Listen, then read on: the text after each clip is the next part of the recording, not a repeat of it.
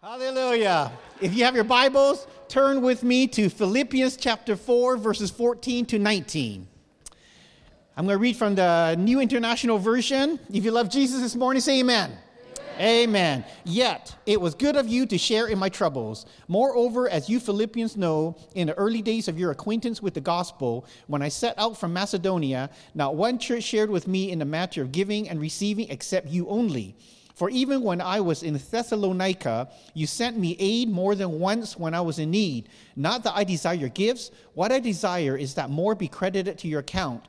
I have received full payment and have more than enough. I am amply supplied now that I have received from Epaphroditus the gifts you sent. They are a fragrant offering, an acceptable sacrifice, pleasing to God, and my God will meet all your needs according to the riches of his glory in Christ Jesus.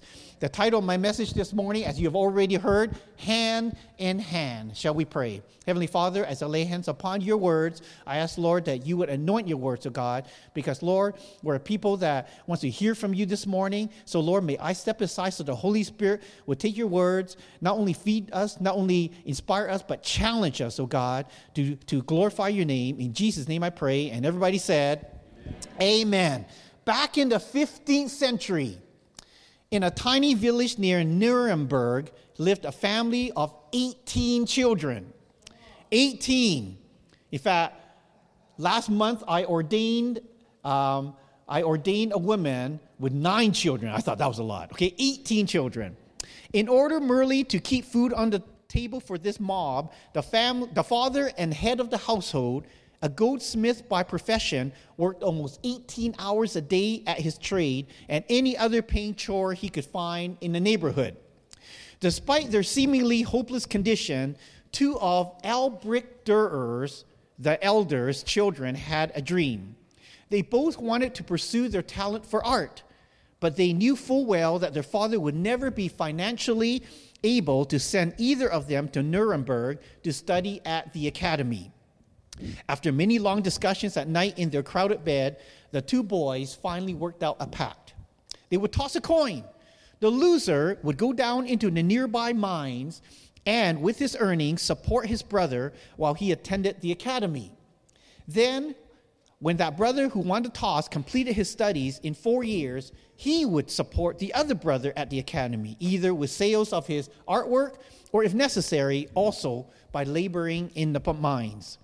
They tossed a coin on a Sunday morning after church. Albrecht Dürer won the toss and went off to Nuremberg.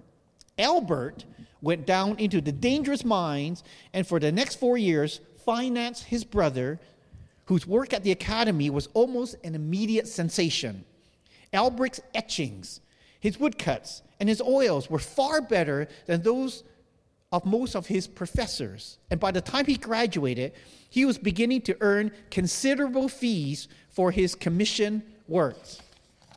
When the young artist returned to the village, the Dürer family held a festive dinner on their lawn to celebrate Albrecht's triumphant homecoming.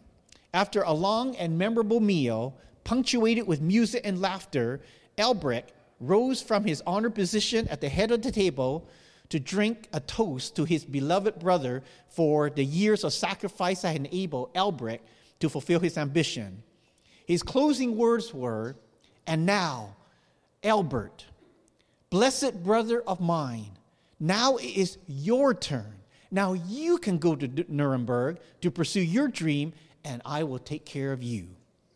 All heads turned in eager expectation to the far end of the table where Albert sat. But tears streaming down his pale face, shaking his lowered head from side to side while he sobbed and repeated over and over, "No, no, no." Finally, Albert rose, wiped the tears from his cheeks. He glanced down the long table at the faces he loved, and then, holding his hands close to his right cheek, he said softly, "No, brother, I cannot go to Nuremberg. It is too late for me. Look, what 4 years in the mines have done to my hands. The bones in every finger have been smashed at least once.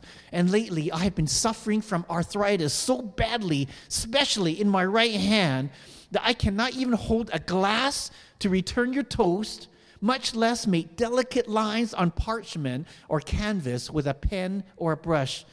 No, brother, for me, it is too late. More than 450 years have passed. By now, Albrecht Dürer's hundreds of masterful portraits, pen and silver point sketches, watercolors, charcoals, woodcuts, and copper engravings hang in every great museum in the world. But the odds are great that you, like most people, are familiar with only one of Albrecht Dürer's works. More than merely being familiar with it, you very well may have a reproduction hanging in your home or office. You see, one day, to pay homage to Albert for all that he had sacrificed, Albrecht Dürer painstakingly drew his brother's abused hands with palms together and thin fingers stretched skyward. He called his powerful drawing simply hands. But the entire world almost immediately opened their hearts at this great masterpiece and renamed his tribute of love the Praying Hands. The next time you see a copy of that touching creation, take a second look. Let it be a reminder, if you still need one, that no one ever makes it alone. Albrecht and Albert worked hand in hand. And today's sermon is about working hand in hand. To work hand in hand, you must change the scorecard for the church. As Reggie McNeil says in his own book, Missional Renaissance, which was quoted in Hero Maker. He was my doctorate professor in one of my courses, so I heard him firsthand. When I read the book Hero Maker, I thought, hey, he taught me in class. For too long, the church's scorecard has been about how many people attend Sunday morning service or how much tithe is collected for the operation of the church. Instead, the scorecard should measure stats such as how many people are we sending out, how much is given to others. For that to happen, the church must shift from an internal focus to an external focus. The church must shift from program development to people development. The church must shift from church-based leadership to kingdom-based leadership. So for that to happen, I'd like to submit there are 3 points for this morning. Point number 1 is there needs to be giving hand in giving hand. This speaks about unity. This year, for our church, Calvary Assembly of God in Honolulu, Hawaii, our theme is just one word, united. Why? Because we're better together. We're better together. Turn to your neighbor and say, we're better together. Listen to what happens biblically when Christians are with one accord, which is in the New King James Version. With one accord. Oh. No. Oh, you switched it. Oh, well. There you go. With one accord. That's actually some members of my worship team. And they're with one accord. The two leftmost people are 2 of my 3 children. Brandon is 21 years old, and he's one of the, and I'm biased here, but he's one of the top keyboardists in Hawaii. He actually teaches at the most prestigious Conservatory of Music in Hawaii. He's one of the teachers there. He's also our top keyboardist in our church, and he's amazing, but he worships God on the piano. My daughter, Vanessa, she's 19 now, and she's got a real missions heart. She just spent 3 months in Brazil in our churches there ministering. She also has a beautiful voice, and she sings in an international ensemble that tours the Pacific Rim. But members of our worship team, some of them with one accord. Is that what we're talking about? Well, Acts 2:1 says, when the day of Pentecost had fully come, they were all with one accord in one place. Acts 5:12 says, and through the hands of the apostles, many signs and wonders were done among the people, and they were all with one accord in Solomon's porch. Acts 8:6 says, and the multitudes with one accord heeded the things spoken by Philip, hearing and seeing the miracles which they did. You see, you can do more with one accord. While God loves multiplication, Satan loves division. That's why we need to work hand in hand. We can even see an example from zoology.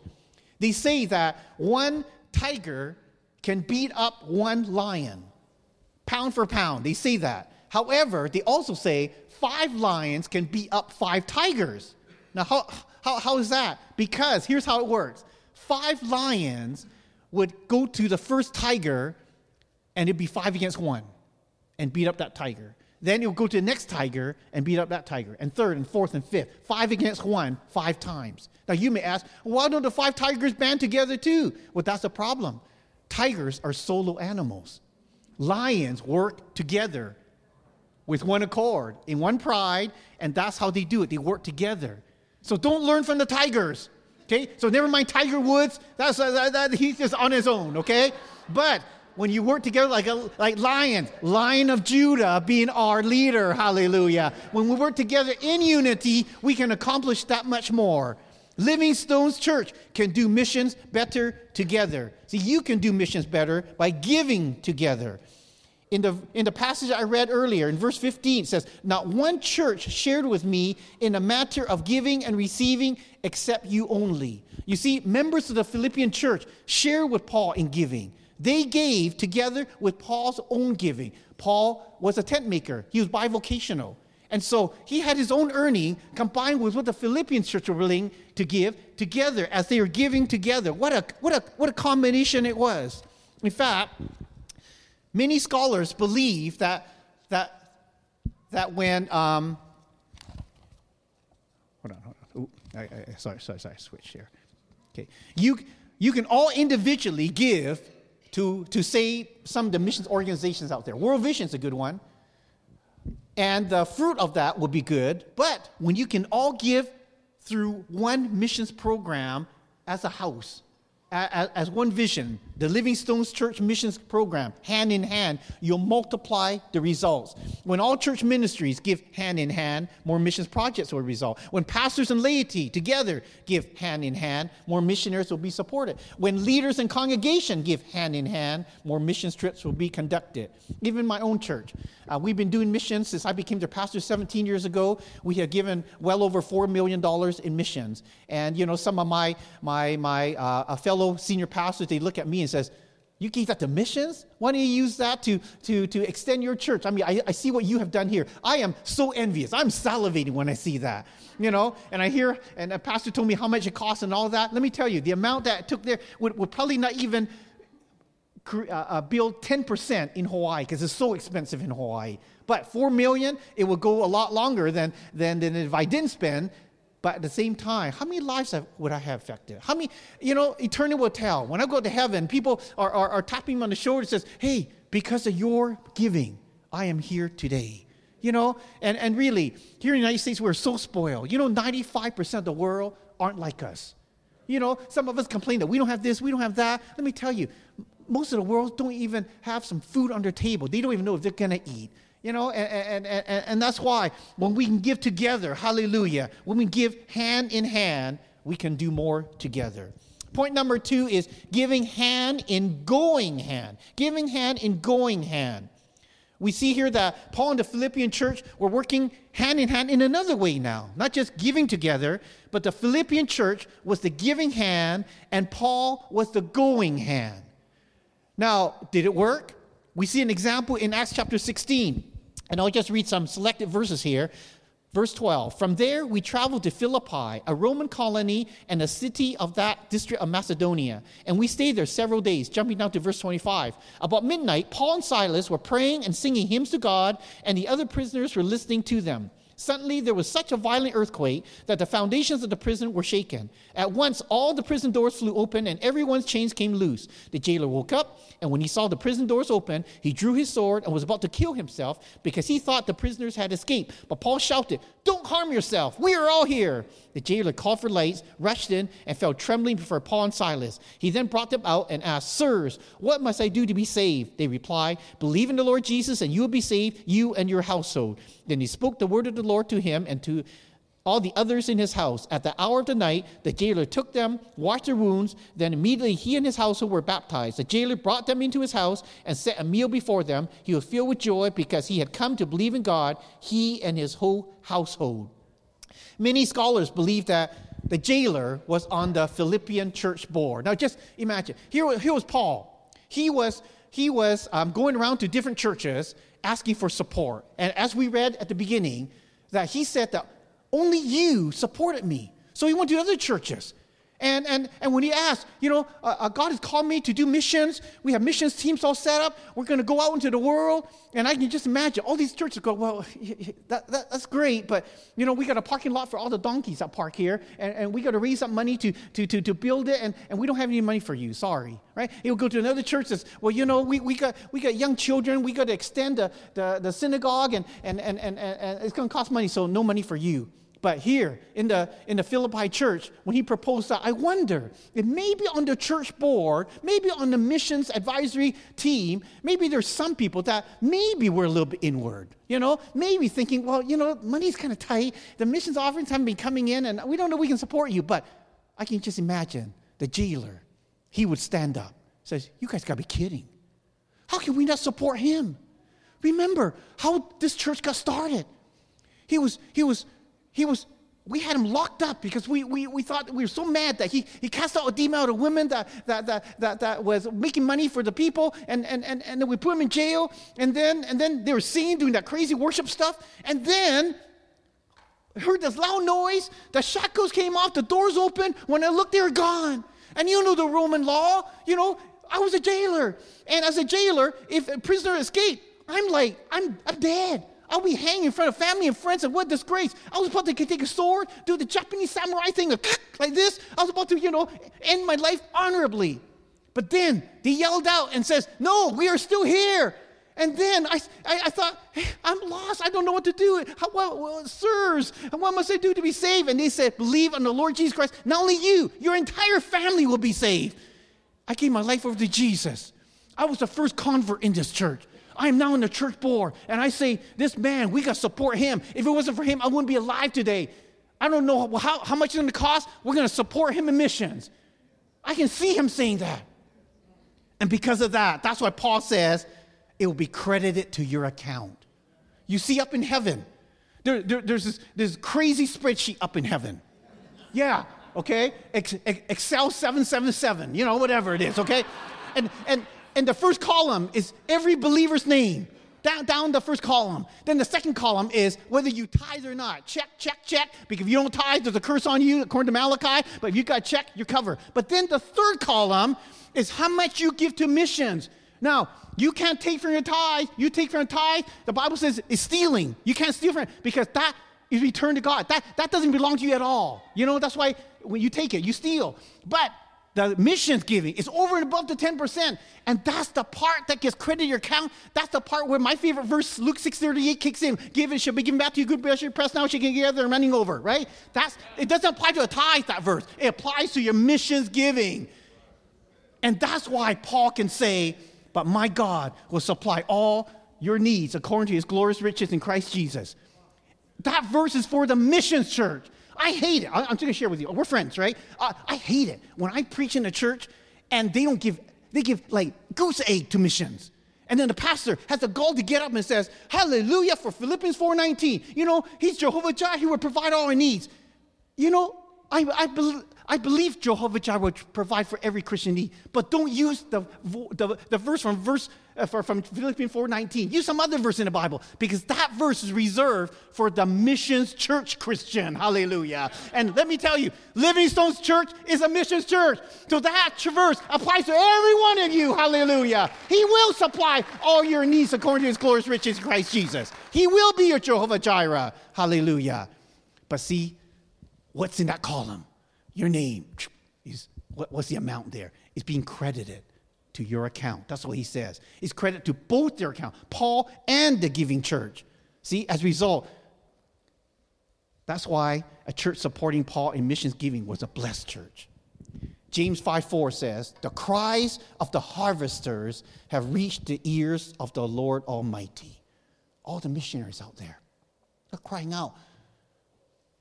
Who's going to help support what we're doing? Because we're saving lives. Are there some giving churches? Are there some giving Christians out there that will support what we're doing? See, if there is, hallelujah, your giving will result in more going. See, there's a lot of things in missions that I personally, Terry Wong, cannot do. That's why I give to missions as well. I mean, I do a lot of going, but there's a lot of going I can't do. That's why I give. Let me give you some examples. Here's a few missionaries that Calvary Assembly of God in Honolulu supports. Paul and Debbie Hilton. Talk about Vietnam. That was your 50th country that you went to, right? Is that what I heard? Hallelujah. Well, there's a missionary couple there. They are specialized in cleft palate surgeries. You know, that's where children are cut down here, and they do that. Now, Terry Wong can't do that. Terry Wong never took a medical course at all. You know, I see blood, but with them, they're skilled in that. And by doing that, the government saw what they were doing. At one time, the Assemblies of God, which is the denomination I'm ordained with, they were an illegal denomination in Vietnam. They saw what the Hiltons were doing, and because of that, they legalized the Assemblies of God. Hallelujah. How good is that? Could Terry Wong have done that? No. But their going, combined with my giving, enabled that to happen. Amen. Hallelujah. Paul Robinson, this guy, he came to my church and preached and asked for support. And he told me that he has a heart for Colombia. And I said, well, I hear that too. No. It's very specialized. I have a heart for corrupt police officers in Colombia, because most of the police officers are corrupt. I mean, they'll stop you on the road and they'll demand $100 or whatever amount, or else they'll throw you in jail. What do you do when a police officer says that? You got to do it, or else you're in jail, right? And so corrupt. Because of our giving to Paul's going, over 100 corrupt police officers to date in Colombia are saved now. Hallelujah. And they're preaching to the other officers. Terry Wong can't do that. I can't even speak Spanish. I can't do that. Heidi and Roland Baker, good friends of mine. They have preached for me 3 times now. My wife took a team to Mozambique to be with them. Tremendous, the healings. If you don't know what I'm talking about, if you've never heard them, go to YouTube. You see, healings right there. You see the footages of it. The latest stats that we're texting each other all the time. Her husband and I are big-time tennis fans. You know, he likes Roger Federer, I like Rafael Nadal, and they play. We're going to beat you. No, you're going to beat you. Whatever, right? But one of the texting time, he said, hey, have you heard the stats of my wife lately? I said, what stats are you talking about? He said, 7 out of 10 blind people that come to her for healing, when she prays, get healed. 7 out of 10. I said, wow, that's amazing stats. He said, that's not the best one. 10 out of 10 deaf people get healed. 10 out of 10. Wow. Now, I pray for the blind. I pray for the deaf. But my stats is not 7 out of 10 or 10 out of 10. Heidi Baker is. So what she can do in Mozambique, I can't do. So what do? For years now, our church has been supporting her financially.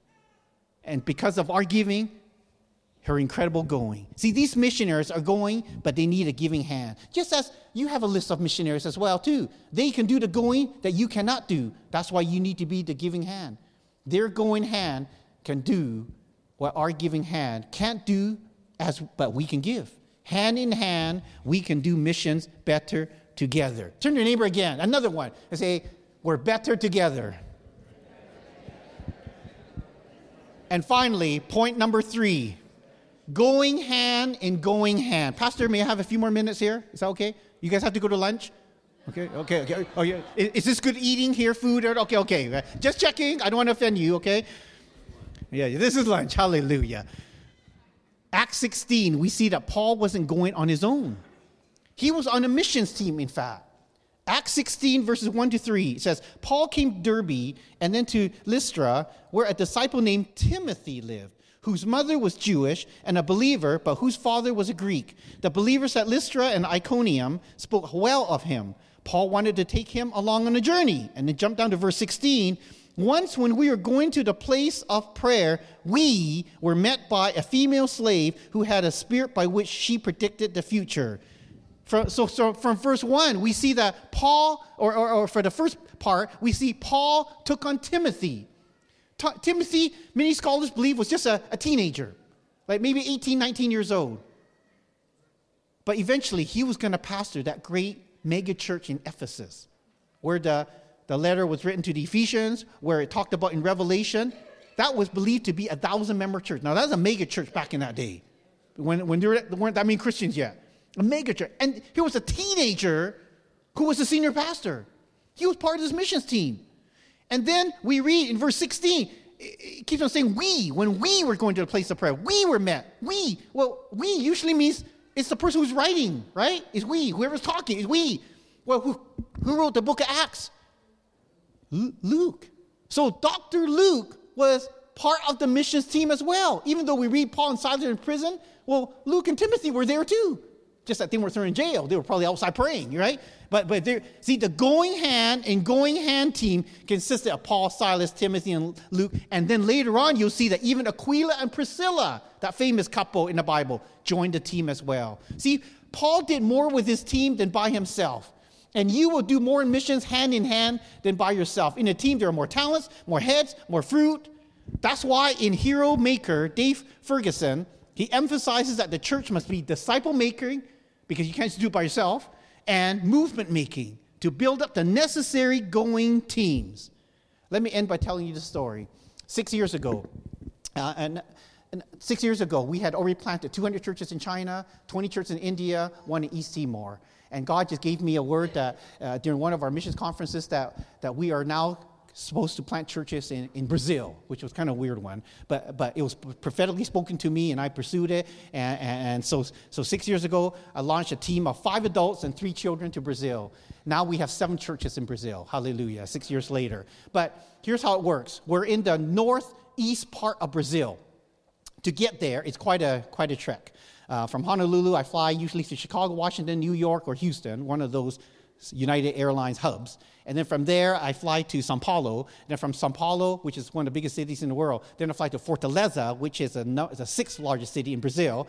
And then from there, they pick me up, and then there's a 3-hour drive to the area where all the towns are. Okay, the towns, they range from 20,000 people to about 60,000 people. Okay, and so we have now 7 churches in 7 of those towns. But each town is very unique in that they have an identity of their own in what they do. And how you find that out, you go to the town center. You go to the town center, and like there's one town, they love to read books. And so people bring their books to the town center and they read books. Another is a cooking town.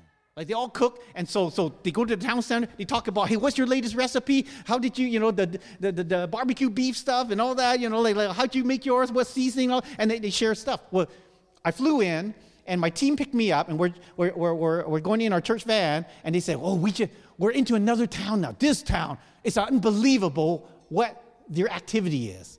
And I said, well, what is it? It says, they like to play chess. Play chess? Yeah.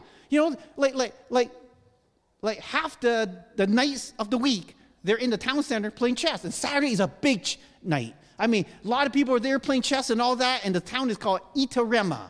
Okay? And so then they said, hey, Pastor, didn't you used to play chess before? And I said, yeah, a long time ago. Well, why don't we say that a chess master from Hawaii is in the country and you play against them? I really don't want to do this, that's a pass. I don't play chess anymore. No, come on, for God, come on, you got to do it. And so 3-hour trip, by the end of the trip, I says, all right, you know what? Well, Terry Wong never does anything small. So if we're going to do this chess thing, we're going to have to make it big. So can you guys find 5 chess sets and get 5 tables together? I'm going to challenge 5 people at the same time and play them at the same time. So, actually, I said 10, but they can only find 5 chess sets. And so you see, there's a town center in Itarema, and so they find 5 tables and then 5 chess sets, okay? So they get on the PA system and they say, hey, we got chess master from Hawaii, any takers here and all that, right? And so 5 guys, volunteer, including the top player in that town, which one of my team members, he plays chess too, he could not beat. He could beat a lot of other people, but not the number 1 guy, right? And so he turns to me and says, hey, the number 1 guy is part of 5. You sure you don't want to just play him? Just play them all. Says,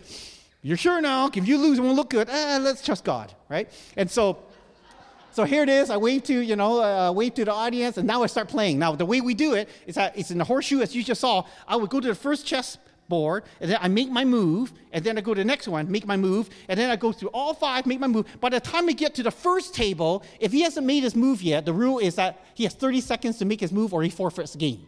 Okay? But usually by the time I get there, because, I had to make a circle, they've already made their move. So I go around, and we just keep on going around. As you can see the pictures, I'm going around making my moves and all that.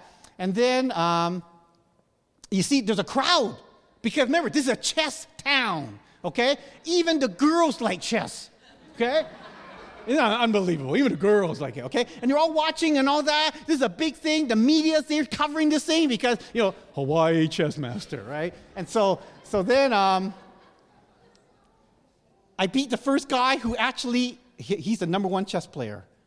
I just beat him. And of course, in chess etiquette, in tournaments and all that, when you win, you shake hands, and then that's it, okay? And then I went, and then so I finished with him. I played the other 4 guys, and then I end up beating all 5 of them. And then we have to pose for a picture, of course.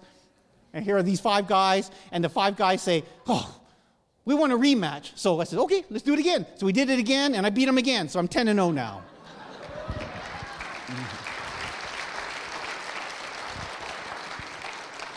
And then my team member gets on the PA system, and my whole team can speak Portuguese fluently now, and was saying that, how many of you would like to hear the chess master teach us?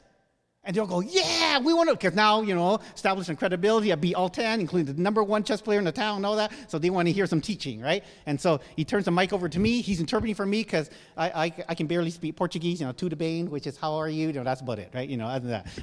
But my team member who's from Hawaii couldn't speak Portuguese before he went to Hawaii. Now he's totally fluent and he can interpret. Well, he's interpreting for me. And then I said, tonight we were chasing the king.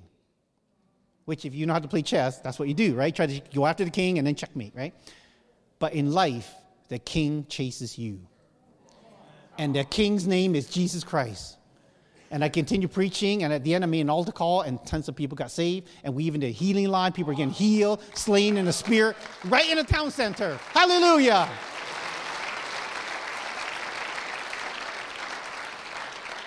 That was the beginning of our church in Itarema. Of all the 7 churches, that is the strongest church that we have. Because smart people, play chess players, right? Smart people, right? And they make money, they have good jobs and all that, and then their hobby is playing chess. Strong church is great. But here's the thing.